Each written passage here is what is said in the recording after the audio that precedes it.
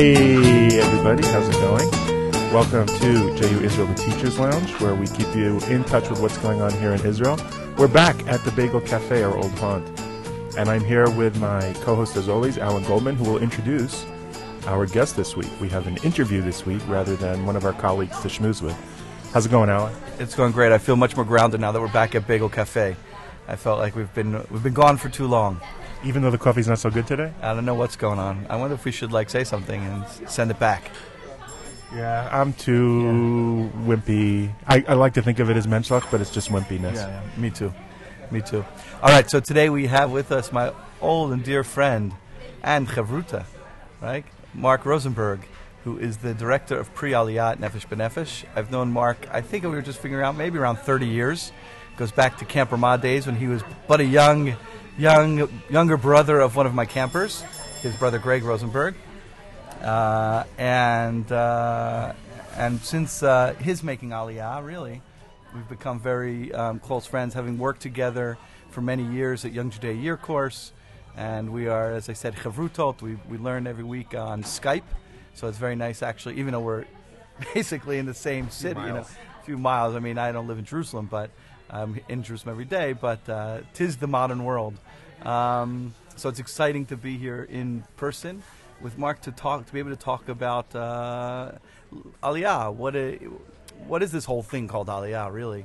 So maybe we'll let Mark talk a little bit about what he does, and then we'll jump into the real conversation.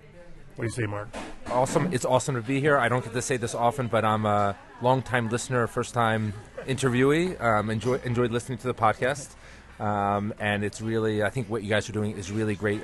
It's a really authentic and a passionate conversation, so it's great to be here to try and contribute. Well, Mark, this is a bait and switch. We're not really going to talk about what we don't know about Aliya. We want you to speak for the next half hour about how awesome we are. That's why you're here.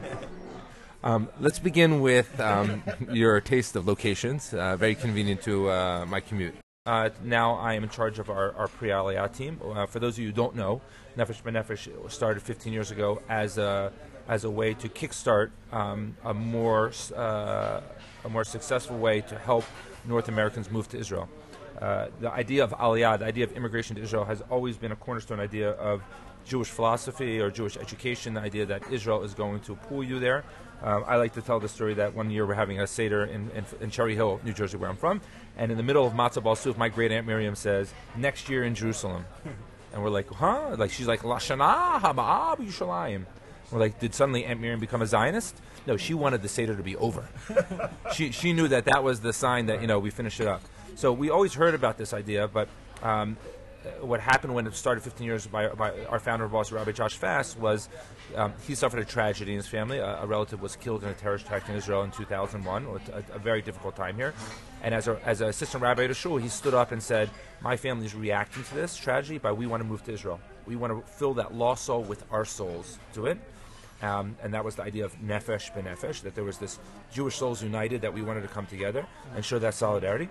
And when he came to the Kiddush afterwards, all these people said, we were thinking about moving to Israel. We always wanted to move to Israel. And everyone finished it with a but. How are we going to find jobs? But I don't know. But it's so hard. But Israelis are so difficult when it comes to this. So he said, why don't I start an organization that's going to help people? And he found a philanthropist, a very businessman with savvy and understood how to get things done. So he took his passion and drive with this businessman. He said, why don't we buy 50 seats on an El Al plane this summer, and we get this organization. He called up the Jewish agency, who was in charge of Aliya for the state of Israel, and they were like, okay. What is the Jewish agency? The Jewish agency, started in 1929. Was the quasi-government that united the Jews living in Israel. A quasi-government because it brought together different groups to vote on priorities of how to allocate funding. And when the State of Israel formed in 1949, it was announced in 1948, but the government formed in 1949, pretty much all the staff of the Jewish agency moved over to be filled, including David Ben-Gurion, who was that Jewish agency, became the Prime Minister of Israel. And the Jewish agency was an organization that moved to continue its efforts to bring Jews to Israel. So they were the official government body to bring people in. Even though there is a Misrad HaKlita, the absorption ministry, which actually gives out the certain funding, the Jewish agency works with the Ministry of Foreign Affairs, which actually has consulates, embassies around the world, to be the representative to send educators to help inspire or inform about Aliyah. And they were the paradigm where they would send shlichim, messengers out to do this. It's interesting, the messengers usually were Israelis. So those Israelis would come with Israeli accents, and they would come with not really understanding the cultural language of what is going on. I'm not insulting anyone who's doing shlichut here or comes from the background, but what Nefesh Ben Nefesh noticed in the research that they did 15 years ago was that there was a disconnect with some of these people because they don't understand what it means to do a BA in Israel. A BA in Israel is very different than doing a BA in America. It's more similar to the UK. There's no liberal arts study. Actually, now there's a liberal arts college in Israel that just started 2 years ago, but people just do law school as a 3-year undergraduate. You don't take any science classes. So when you come, like, oh, come to Israel, you get a degree. It's like, how do you explain that to someone? Or come, you do the army, it'll be fine. Someone who grew up and did the army is different to explain it to someone who didn't. It's not even someone who grew up in the army. Someone who grew up in Israel with army is always part of their cultural and worldview. It's very different than an American who, we grew up with not doing army as our worldview, really. And it's also one of the big things I do, that's what I sort of want to wrap up by saying, is that Nefesh Ben Nefesh tries to translate that experience to make sure that people know what they're getting involved in, that they have proper expectations. I was in Montreal, and this Israeli dad comes in with this son who was born in Montreal, and he's 17 and a half. He's like, oh, we're going to come back this summer, and my son's going to do the army. I asked the son, how's it going? He's like, I don't even know what the army is. I'm like, you haven't even talked about him with him. He's coming, and he's like going to be drafted very soon. It's important that people know what they're getting involved in. Why? Because in the research that Rabbi Fast did, realized that there's certain obstacles. There's employment obstacles that people, how to translate their jobs. There's education obstacles, where they're going to send their kids. If you stay in, where are you from? I'm from Brooklyn. If you're from Brooklyn, you know what, whether it's public school or Jewish schools, you know what options are in the neighborhood. You come here, you don't know what schools are available in Modin, or Beit Shemesh, or Renana, or Beersheba. So you need help to get over that, and then you also need help with the bureaucracy, because again, the DMV in Brooklyn is going to be difficult. But how do we navigate the DMV in Israel? So we have bring a baby. Don't have one. Bring the post office. Bring a baby. I'm telling you. The solution actually is to go. You can solve a lot of problems by going to the post office. It's crazy in Israel. So he founded this organization with 3 core departments. One is going to help people find jobs. One is going to help people solve people's bureaucratic problems. The other is going to give education and community advice to people. And that's still today, 15 years later, the basic breakdown of the services we give. He filled the plane. The 50 seats turned into 250. It was amazing. People were a little bit skeptical. And it wasn't just the one plane. 55 planes have already arrived. Every summer there's about anywhere between 2 to 4 charter planes that arrive, and 50,000 North Americans have moved to Israel over the past 15 years. Through Nefesh Ben Nefesh. Nefesh Ben Nefesh. And is it having a more successful impact on Aliyah than the Jewish agency used to?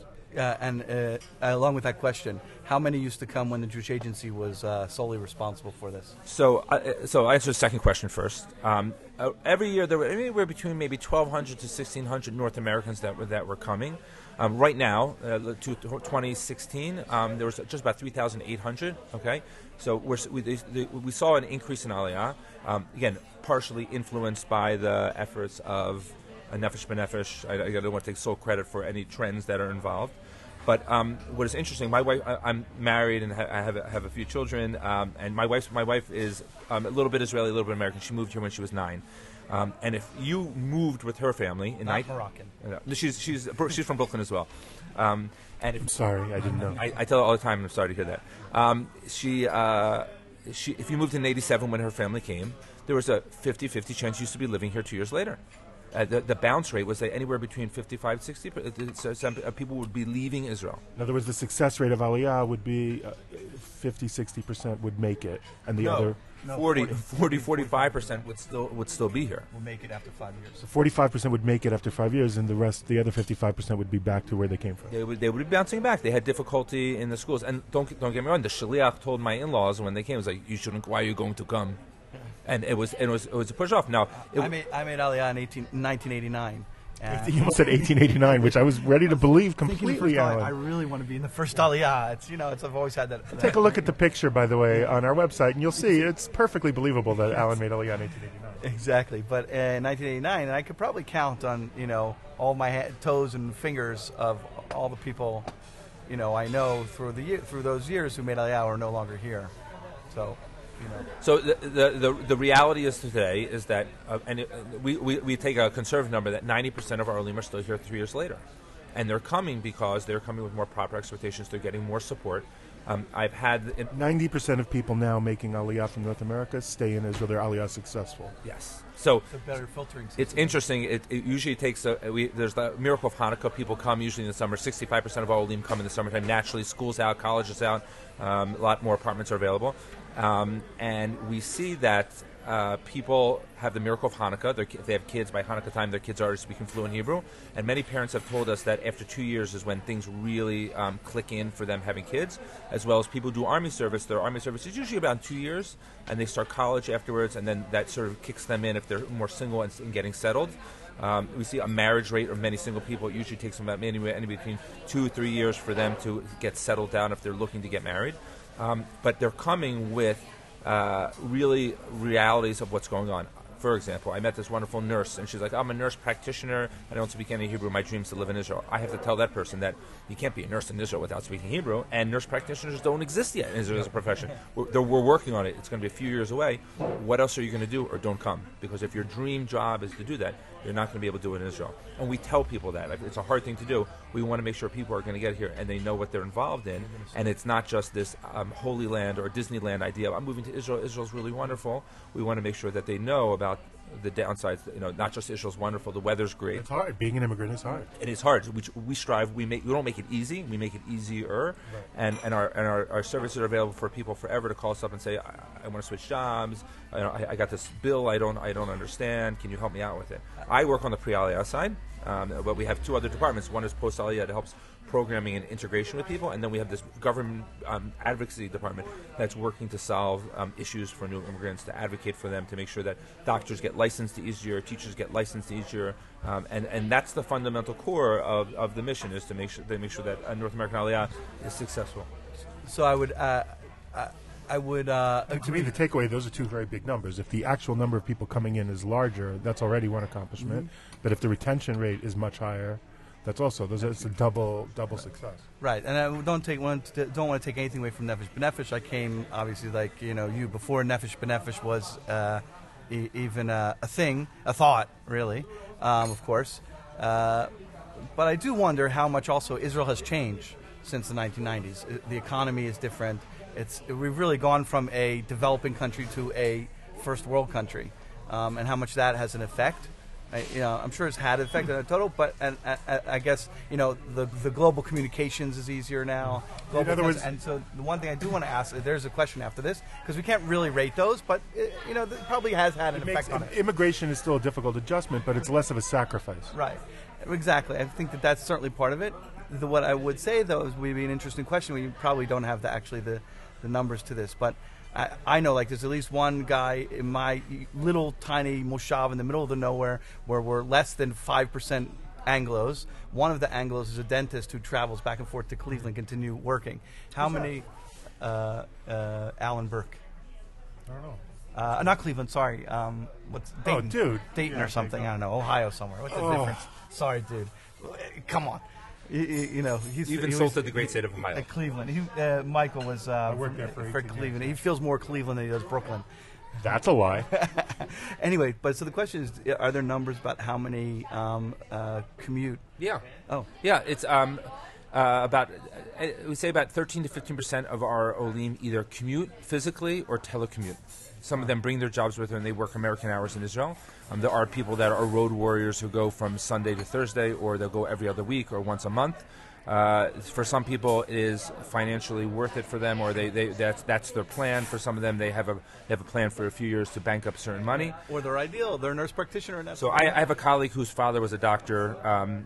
Made Aliyah 25 years ago, and he was one of the first people to do this, and he used to bring Blockbuster videos. For those of you who don't do Netflix, once upon a time you used to go to the store and get a cassette tape to borrow for a few days from Blockbuster Video, and he used to take it out in America, and they used to watch it here. Now, what is a cassette tape? Once our phones had cords to the wall, and so there were people long ago doing that. So we see that, Alan, you said it beautifully. I don't want. I'm going to say something good, and then I'm going to say something bad. We don't take credit for the rights, but we're facilitating that, and it came in a ripe situation where, yes, regulation policies in Israel became easier, but we are forcing through our cooperation, forcing the government to become better to Olim. For example, the biggest thing that we've done is that we've changed the dialogue. the way that shlichim, the way the Jewish agency, the way the government talked about Aliyah was, you must to come here, it's horrible. Tell someone in San Diego that it's horrible. It's beautiful there. Even in like Teaneck, these are beautiful communities, strong communities. And we speak about Aliyah of choice. When you relate to people of choices that they have, you could stay here, work with, or you could explore your options in Israel. People relate, especially in this day and age, with tremendous choices. We grew up, because of our age, with 3 television stations on TV. There's 3,000 television stations, not to mention 3,000 websites you could check at the same time. When you relate to people with choices, it's a different opportunity. And we were able to persuade the government that changing that message offers different people opportunities. And I think that's been a big part of the Aliyah. So behind the scenes has impacted, as well as the fact that now you can have WhatsApps and Skypes, and you can fly, through Turkish Air or whatever the airline now that's so inexpensive to fly through Moscow. For $500, you can go back for the weekend. It's very different than it was in the 80s and 90s. The second thing I want to say is, in reality, is that the numbers are really outstanding, because it's like, wow, 4,000 North Americans are coming each year, but it is 0.01% of the North American Jewish community. Yeah. So there's this. What is it, 0.01%? If you say there's 6 million Jews, close to 6 million Jews in America, over 6 million Jews in Israel, 3,000-4,000 a year is not making a huge difference in either community. So that's the paradox that is here. That it makes a huge impact. The government spends a lot of money to help them offer him. They realize that they get the money back very quickly. They give out free degrees to young people. If you go to college, you get a free BA or a free MA if you're under the age of 30. They give. You have to do the work. You don't just get. Yeah. Get off the plane. Here's your BA. So they give you free healthcare for your first year. They give you cash, they give you like $5,000 over your first 5 months to help you here. If you're a family, it can be a lot more. So they that's because it's a financial benefit to the state, or because it's an ideological underpinning? They realize it's an ideological underpinning, and it takes 6 months to find a job. So by investing people in free healthcare and giving them a free flight, it's a down payment for the government to make sure that they'll be more successful. There's been a statistical studies from Deloitte and Touche about the economic impact. Not just it's great because your family comes to visit you and stays in the Inbal Hotel for 2 weeks and travels around and spends money. No, they see that the investment of your kids in the system is good for them. But you see that the impact it has on society, they see that all the doctors and lawyers and educators are coming in is good for the country. Israel is a society built on immigration, and when you have high-quality immigrants as well, it is really good for them. But you look on the other hand, it's 4,000. I travel to the community. I travel with communities. I was in Chicago recently, and I was waiting to meet with the rabbi of the shul just to talk about how to get the message out. And I see this lovely calendar that they give out at the beginning of the year that has all the Jewish holidays in, and usually it's the cemetery that puts it out because they want to advertise.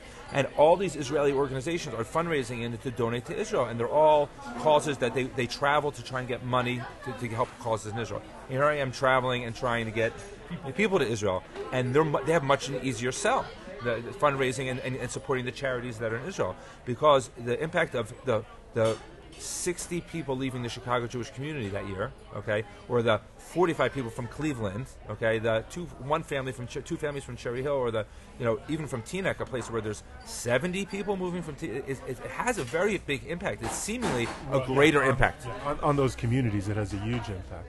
What it made me think a little bit about is like the impact that Jews have on America, even though they're such a small percentage of American population. But they have a great impact on America because of places. Do you think Nefesh B'Nefesh has changed? The Nefesh B'Nefesh Aliyah flow has made a difference in American culture? No, I'm saying opposite. So even though Aliyah is very small in terms of the Aliyah, the impact of Americans in Israel is greater than just their pure numbers, is what I'm saying. Just like the impact of Jews in America is greater than the pure numbers. So that's, I think, an uncomfortable truth. In preparing to come here, I was like, I have to think of witty, controversial things to say to make sure that your podcast gets listened to. There was an interesting article. Good luck with that. Thank you. I'm working on it. There's an interesting article on Tablet Magazine from last week from Michael Eisenberg, who was a super VC funder in Israel, and he explored a specific niche audience about what's happening with the glory of Yeshiva University in New York, and his theory is that all of the bright minds have moved to Israel. And he has a very interesting theory at the end about how Jews in America need to recalibrate to what's going on. I'll leave that point because I think I don't agree with everything he wrote, but the point about the end about recognizing... Do you know him? I know, family friends. A remarkable person in what he's doing. I don't know why I don't know him. He sounded from the article like he would have crossed paths. I should have known him as a YU. Get him on the podcast. He's a tremendous. He actually wants to go back. That's a great idea. And he actually wants to go back to the chinuch. I heard. He's on the board of a lot of things, education institutions, and he just put out a book on Megillat Esther, which also is interesting about the vanishing Jew, Mordechai, and diaspora Jews. But I wanted to say is that. it's interesting is that You a Trump tweet? What was that? Sad. I wanted to say that is that a big draw for a lot of people to come is precisely that impact. They a lot of times, and I sound judgmental, but I'm not. Please believe me. Is that a lot of people who are very active in their communities in the United States and Canada to penetrate outside of their shul is rare. So you might have a doctor that does that, or a lawyer who is well known, or someone who's. But the principles are only in the Jewish system, rarely are they going to be identified so much in the community. The head of the federation, many people don't even know the head of their federation outside of Boston, which has a very strong. For Barry Schrager is a well-known commodity in his community, because they don't elect that person, okay, and they don't see what they're doing. Whereas you come to Israel and you have people like just a stam person like Dov Lippman who got involved in Beit Shemesh, and he was a Knesset member for his term, and he's trying to get back in again. And someone can just step forward and get involved in the community. You can say someone like Joseph Gittler who said, you know what, we're at a restaurant right now. What are they doing with the leftover food? I'm going to start an organization that's going to gather leftover food, and that organization is now one of the largest funded food rescue organizations in the country.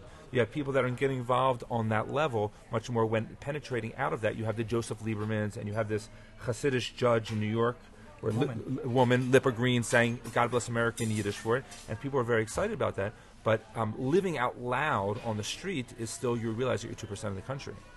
Whereas here we're 80% of the country, and your impact is and I think that's one of the big things that draws people. The Jewish community is the country; it's the society. Right. I'm curious, as an educator, what institutions in America do you think are doing a good job promoting Aliyah? Like, if you're looking at the educational background of people who are successful, what do you see? Who's doing a good job at getting their students or their campers or whatever? It's a great question, so I'm going to answer it politely first, and then I'm going to be a little more maybe critical. Don't be so polite. So first American, then Israeli. Go ahead. So the Zionist camps are doing a great job. I mean, everyone talks about Camp Stone as this remarkable camp. It's true that you see a lot of these kids that are coming in and passion, especially, amongst young people. You see that amongst the Moshavas. You even see amongst Camp Ramah, we see a very high Aliyah rate from young people from all the Camp Ramahs that are choosing to come here.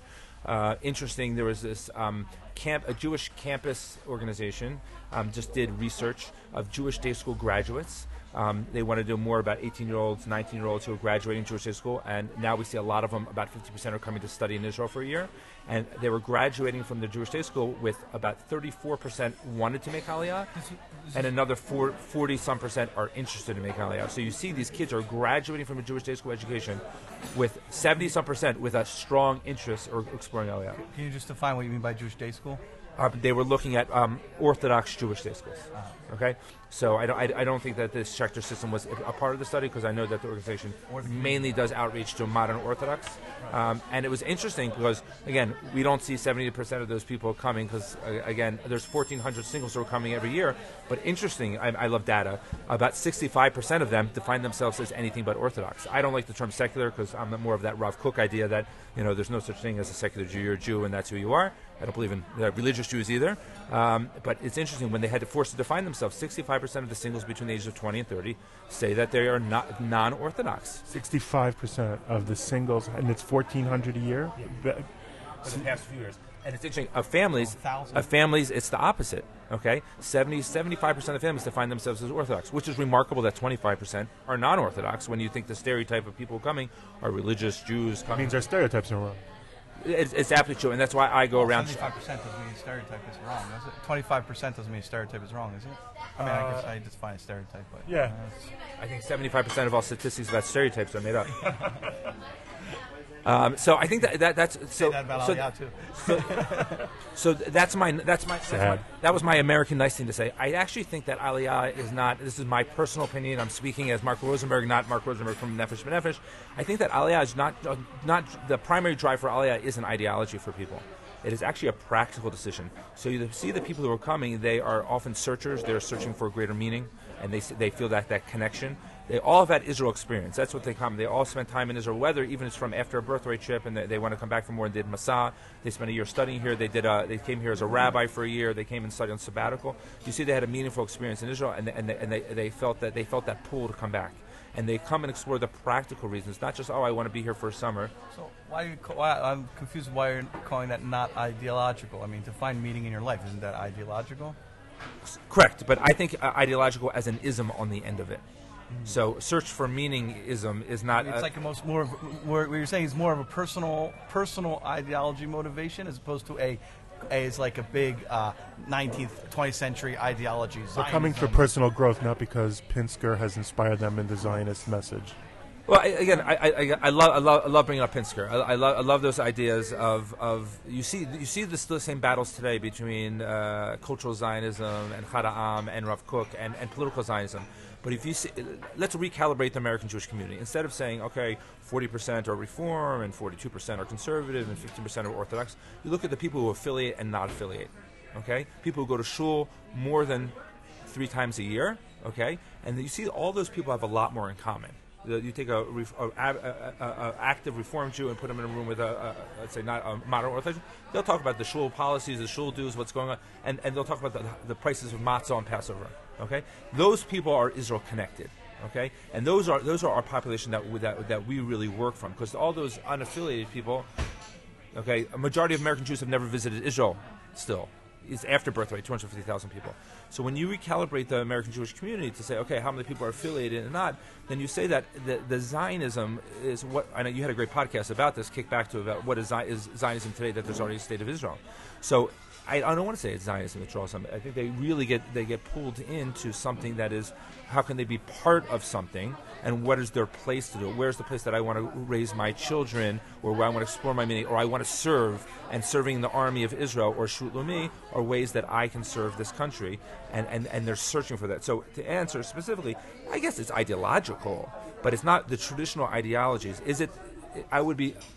I would think that the Aliyah rate from certain Zionist camps would be much higher than it is, because some of them preach Aliyah.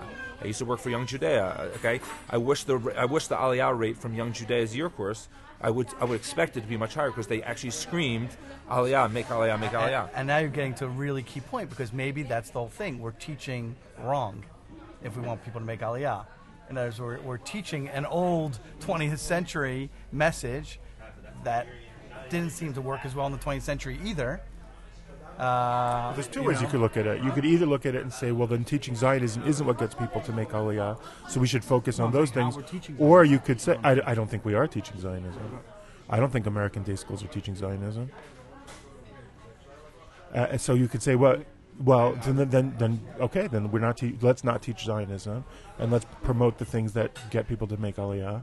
Assuming that we are agreeing, the three of us, that Aliyah is a positive. Or the other thing to say is, well, maybe we should teach Zionism in a 21st century idiom, and that would only increase the number of people making Aliyah. So part of my Hebrew school education was very much. Sorry. I'm going to knock you off for a second, just because we have to remember that even the big Zionist messages of the 19th century and 20th century brought the minute portion of immigrants or migrants of the Jewish world.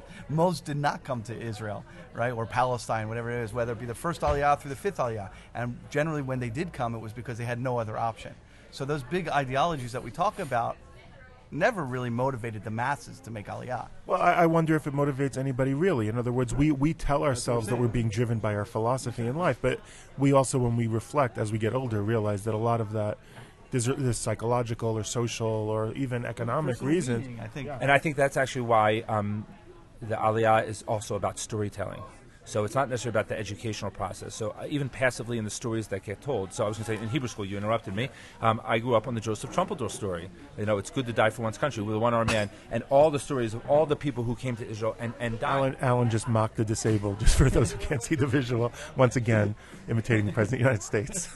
And you we're smiling because it's we love him.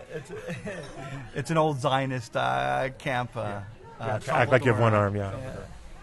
And there's this preparation, and we have modern heroes that came and died for the country. And I'm not speaking against them, and some of them they are valiant hero. But teaching the people who are living in Israel, who are coming and serving, is a much more positive role model. And the biggest issue I have, Well, I think if you look at the early years of the state, if you look at the percentage of the country that was dying in the War of Independence, or the mythology of the baby state had to embrace these people who gave their lives. you are right about that, but that Become less of an issue today. Masada is not the legend today in Israeli culture that it was in the 50s and 60s. absolutely, and you Thank see, God. and you see the, Thank God. yeah, and you see the role models in Israel have changed beyond that. Even teaching the Shoah. But my teaching the Shoah did not probably the same way they taught in the 50s as was in the 90s. And I'm not in the school system today how they're teaching Shoah, but the way they teach Israel hadn't matured a lot. I know it's a conversation now about realizing they just can't just have one way of telling it, but it wasn't an agenda. It was just very simplistic, and it was that old story. It hadn't matured like Israel has matured, and we see that people are coming here to be living role models. I was going to say the biggest issue I have, or the biggest challenge I would like to throw out to a lot of people, is that when I have a 12-year-old. He's actually just turned 12. Okay, and when I ask him who is his role models, and he has who are your Jewish role models? You look around, he has amazing Jewish role models around us. And when I look at my friends, Can you tell me some, because I've been on the search. let me make a point, and then I'll talk about that. It says is that when I ask my friends or family in North America who are their Jewish role models, the first answer that everyone says is the rabbi of the shul. Okay, so say who outside the shul is a Jewish role model for you, and it gets very they hear crickets afterwards. So there might be someone who's a big philanthropist in the shul. They're a great lawyer, and they give Jewishly. Whereas here in Israel, you look at some of the people who are getting involved and taking a step forward. Not to mention certain people in the army. I have a brother-in-law who's an officer in the army, for a career officer. You see that they are sacrificing and giving time to help the Jewish people. That's not just in the synagogue. And that Jewish role models is really important. It's really important. Yes, in Israel, I think it's too strong on the army. Though I'm going to make it always clear, I think it's a little too strong on the army here. But that living Jewish role model is part of that Zionist story, which is pulling at a lot of these people to be interested in coming here, because here's a living Jewish life, whereas there, the growth patterns of that living Jewish life are not there. The Jew in his natural habitat will live a more natural life. So I want to ask you: do you ask Aryeh who's your Jewish role model or who's your role model?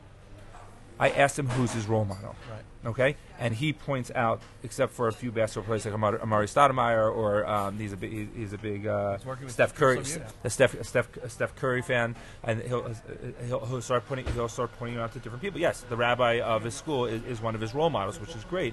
But outside of your school and your community, I'm dying. Who? Okay, well, I think that we have some good friends that are nice role models for him. I mentioned my brother-in-law. There's the madrich of his sneef. He's in a youth group, which is peer-led activities twice a week, and it was a big influence on his decision to choose the high school as that person, a person who's dedicating his time, giving up his Shabbat afternoons and Tuesdays.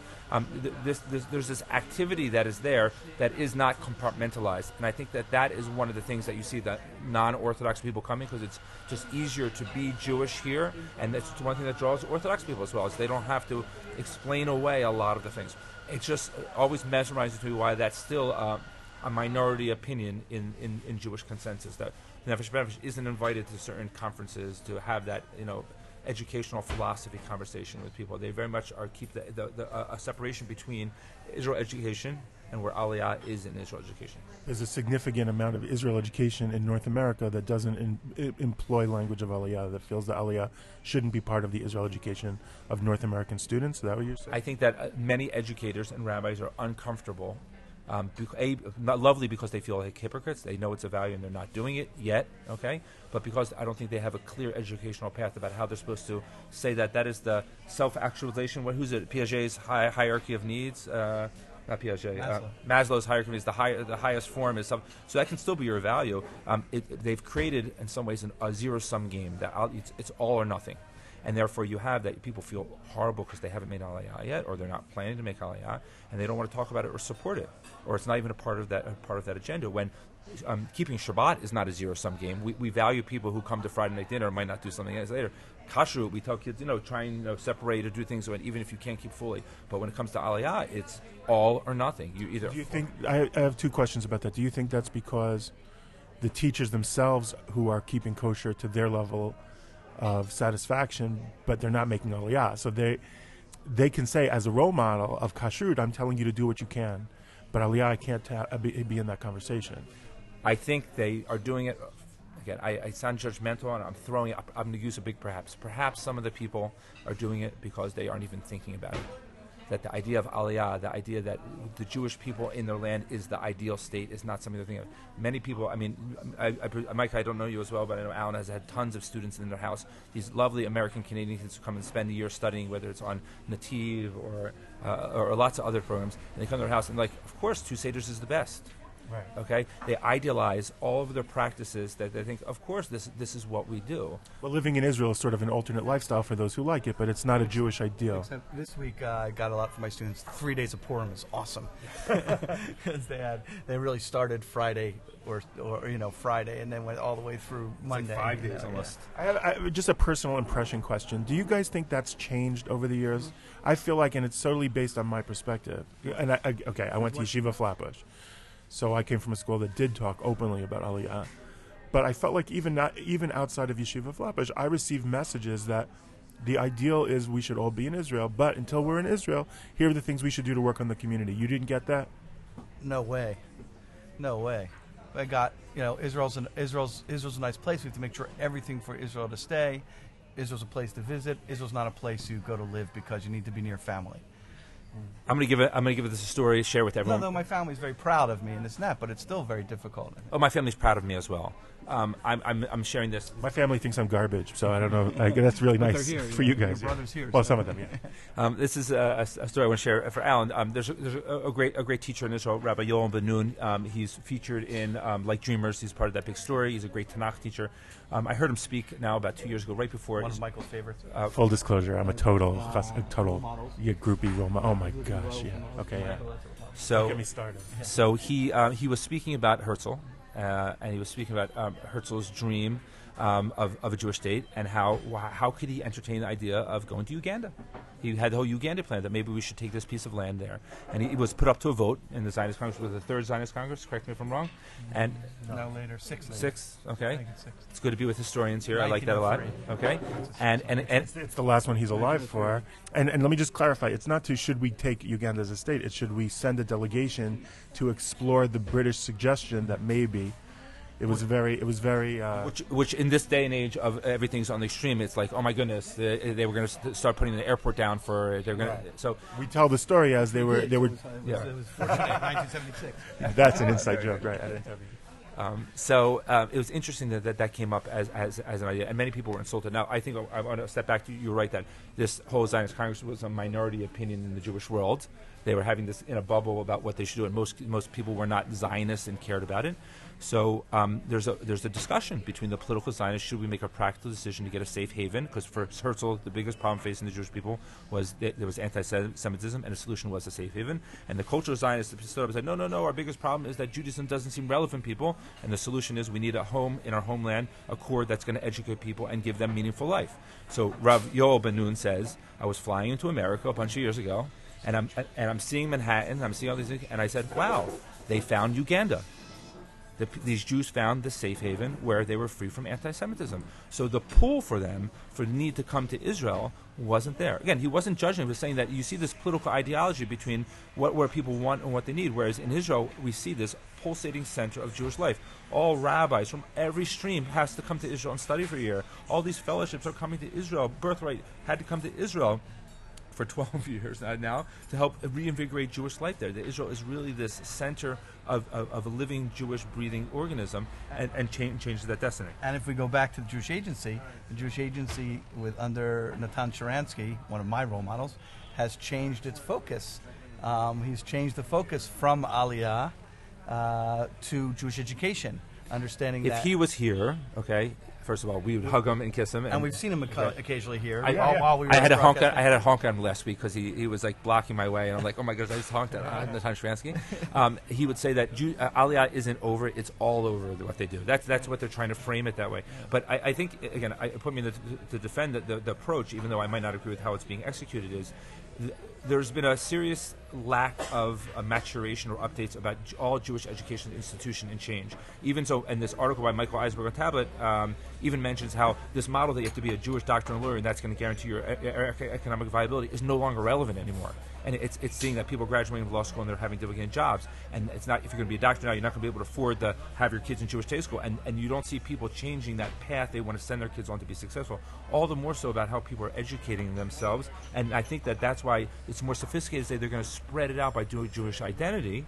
But it's where is Aliyah's role in it? And when you go to their website and you go to shuls and you see where's Aliyah mentioned, how are they celebrating people from their community making Aliyah? There's a great day school in Toronto that has a plaque on the wall of all the kids who served in the IDF. Oh, which one? It's the yeshiva? No. Chat? Not Chat. Char? No. Or Chaim. Or Chaim. I know it is Or Chaim. Yeah. It's a beautiful place, and you walk in, you see that. Well, that's very strongly not just Zionist, but Aliyah promoting culture there. There are very few schools in North America, I think, that have that level. Interesting. No, interesting because the longtime head there was expat, an Israeli expat. Yeah. Well, look, I mean, I taught in Fuchs Mizrahi in Cleveland for 18 years, and I don't know that it's as much now as it was then, but it certainly was then, and I think it still is. The flag fly. I was just there 6 weeks ago. The Israeli flag flies outside. And they welcomed me in, and I was able to speak and do a lot of activity, and they value that. That's really great. I don't want my cousin. My cousin's also the principal there. I don't want to speak bad about it. You see that they have You're Avery's cousin? I am Avery's cousin. Oh, that's so nice. So you see that you see a value there. I'm not talking about again specifics. I'm talking about a trend that you see is how people are comfortable about this idea and even expressing that this is the ideal for us and we're supporting that we feel this. So let me bring it a little concrete. Are there places or even significant places where you feel that you don't have access because they don't want to have this Aliyah conversation? Yes. Again, I don't want to call them out here, but there's a lot of places where we call up and we say, we'd love to do an evening, and they say, oh, we don't have people that are interested. Instead of saying, we want to make it happen, we're going to get people interested. Well, that's right. You want to come because if people aren't interested, they should hear what you have to say. And we're all about choices. We want to inform people about what's happening. And I always say this, so I stay with my brother in New Rochelle when I stay there. I don't talk about Aliyah. And my sister-in-law, after halfway through lunch, will be like, oh, God, you make me feel so bad. I want to talk about it. And it's the soft sell. We're all about the soft sell, which is a great educational approach. We're role modeling. I even bring you a little poem Torah. It's interesting. Mordecai's reaction to this decree isn't to go scream on Twitter and yell at this is horrible, horrible, horrible. He has a much more sophisticated play about how to react, and not to overreact, and how to put standing in sackcloth and ash outside the. But it's different as a confronting it head on. He has a sophisticated way to say how are we getting people into it, and we're not taking full page ads in newspapers telling you're living a horrible life here. There's no God in Chutz La'aretz like the Gemara says, or this. And Ben Gurion quoted that Gemara. That's the one Gemara I know Ben Gurion quoted. So where did he quote it? I don't remember. Oh, we gotta find it. Yeah. So those are all people. These people know that in these shuls, okay? They know this. But when I was in Boca Raton, Florida, and about 16. I asked the question of the students in a day school in Florida. It's like, how many people have a family living in Israel? And like 85% of the kids' hands up. It was hard for me to find the hands that weren't. And I think it's a trend of phenomena that you see that people are more connected to Israel. Yes, it was a Jewish day school and it was an Orthodox Jewish day school, and you see that people are connected that way. But is that connection a real value for them? And do they see that? And I think that's for us is the if we want to go into education is to say how do we pass that on, that you see that Aliyah is part of that process, even if it's a value for later on. There's great reasons for people to not be able to come on Aliyah. If you're doing great things, you're taking care of. So there's a lot of reasons why people might not be able to come. But how do you still express that as my thoughts are Israel, my prayers are. As a teacher, when I announced to the community I was making Aliyah, that's when I stopped talking about Aliyah. As a teacher who was in Cleveland, I was much more comfortable promoting Aliyah and saying, look, I know I'm not doing it, but to a certain extent that's hypocritical, but I can express the ideal in a way, that's what he was saying before about the. But once I said I'm making Aliyah, I felt like it sounded like bragging. So I said, now I'll just rely on you knowing that I'm moving there. I would encourage other educators to come on the program here because maybe it's just therapeutic for me to talk about these things and how I feel as an educator and working at a director at a not-for-profit is that I think that you really have that thrust that if you feel that it's all or nothing, then you're not getting that hug on any educational issue. That's indoctrination thinking, not educational thinking, I would argue. Yeah. And I think that's what in the young people and I know as myself, that search for authenticity, right. That search for I want a meaningful life, and to deny that expression here, even to participate, to study and learn here, to volunteer here, to volunteer for an organization over there that's going to help you, shows that connection. And we would say if when we do believe as Zionists that really Israel's the center of the Jewish story and center of the Jewish world, it's the greatest project of the Jewish people, right? And therefore, to engage in it at one point in terms of who you are as a Jew, however you engage in it is meaningful and important and part of the story, and not necessarily a zero-sum game like you're saying.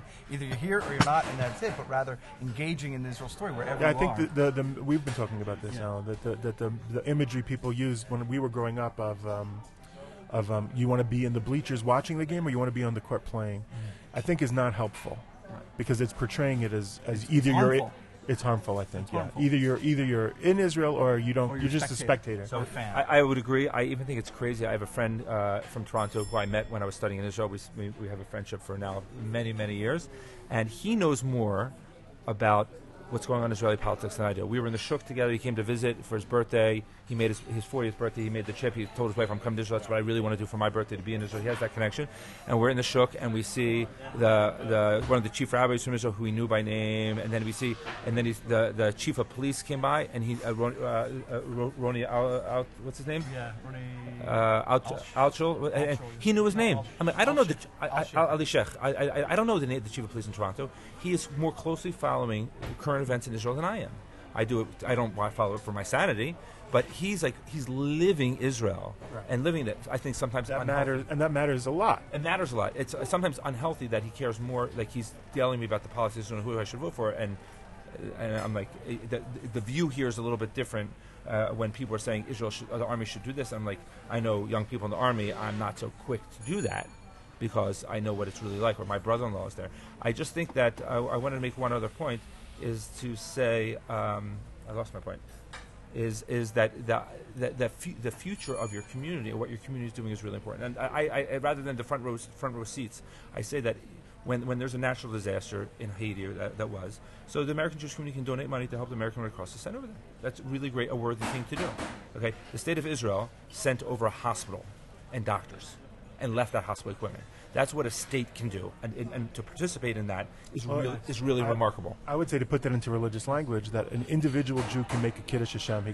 That's the religious language. Sanctify God's name, make a good impression about Jews. Only the state of Israel can be an Or LaGoyim, a light to the nations, and be an example of how a nation behaves. So that's absolutely 100%. I think just most people, their national ideas are just slumbering. Yeah, they're just sleeping about it, and it's not, and therefore they either APAC is coming up. The largest gathering of Jewish people in North America will be at APAC. They're expecting 20,000 people there, okay, and it's going to be around this issue of Israel, but it's going to be Israel from that certain identity, okay, and educators and rabbis will be descending on them. I'm not going this year. It would be interesting to see the type of conversation that people are having on the side, but it is a different type of solidarity and identity. That it's a good solidarity. It's different than seeing that we are part of this project, and that's why that ism, that national, that ideology ism, is something that draws people in, not necessarily because it was Zionism or nationalism. They're choosing a part of their Judaism is going to be lit or connected to the project that is in Israel. We have to wrap up, but just one quick question. We see a lot of Israelis leaving. Just proportionately, Yerida, which is Israelis leaving Israel, versus Aliya. And we know the communities where they are located, right? Cities all over the world, I feel like you can hear Hebrew. Is the Aliya rate larger, smaller? So every year, right around Rosh Hashanah, they publish how many kids were born in Israel and how many people made Aliyah and how many people left Israel. For the past few years, the Aliyah rate has been higher than the leaving rate. I'll share with you some statistics, some images that the famed Hebrew University statistician, sociologist, I think is technically, Sergio Della Pergola is his name, about how the leaving rates, the Yerida rates, are actually diminishing each year of the past decade. And the Aliyah rates have actually increased, but that's also because of France and Russian anti-Semitism. But you see that, it's natural to have a come and go. It's immigration, emigration are natural phenomenons.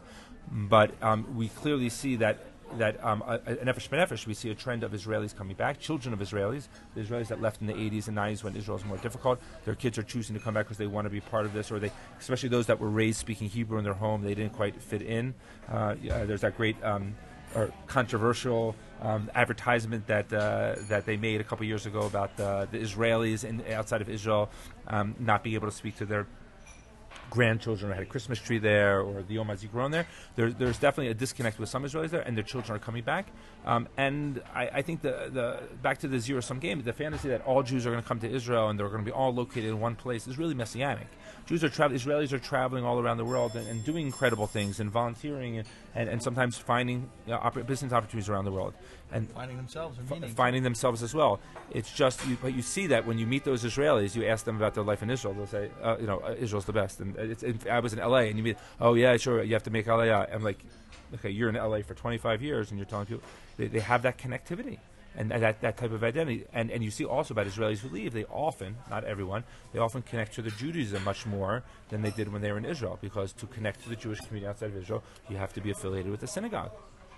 And therefore, there's some sort of balancing going on. And I guess my concluding point is that it's seeing Aliya or seeing the Israel conversation as first and foremost a real. It's not just a story or two-dimensional figures. Or real, like this cafe is real here. Making noise. These are real people that have jobs and kids in the schools. The same life that you have there.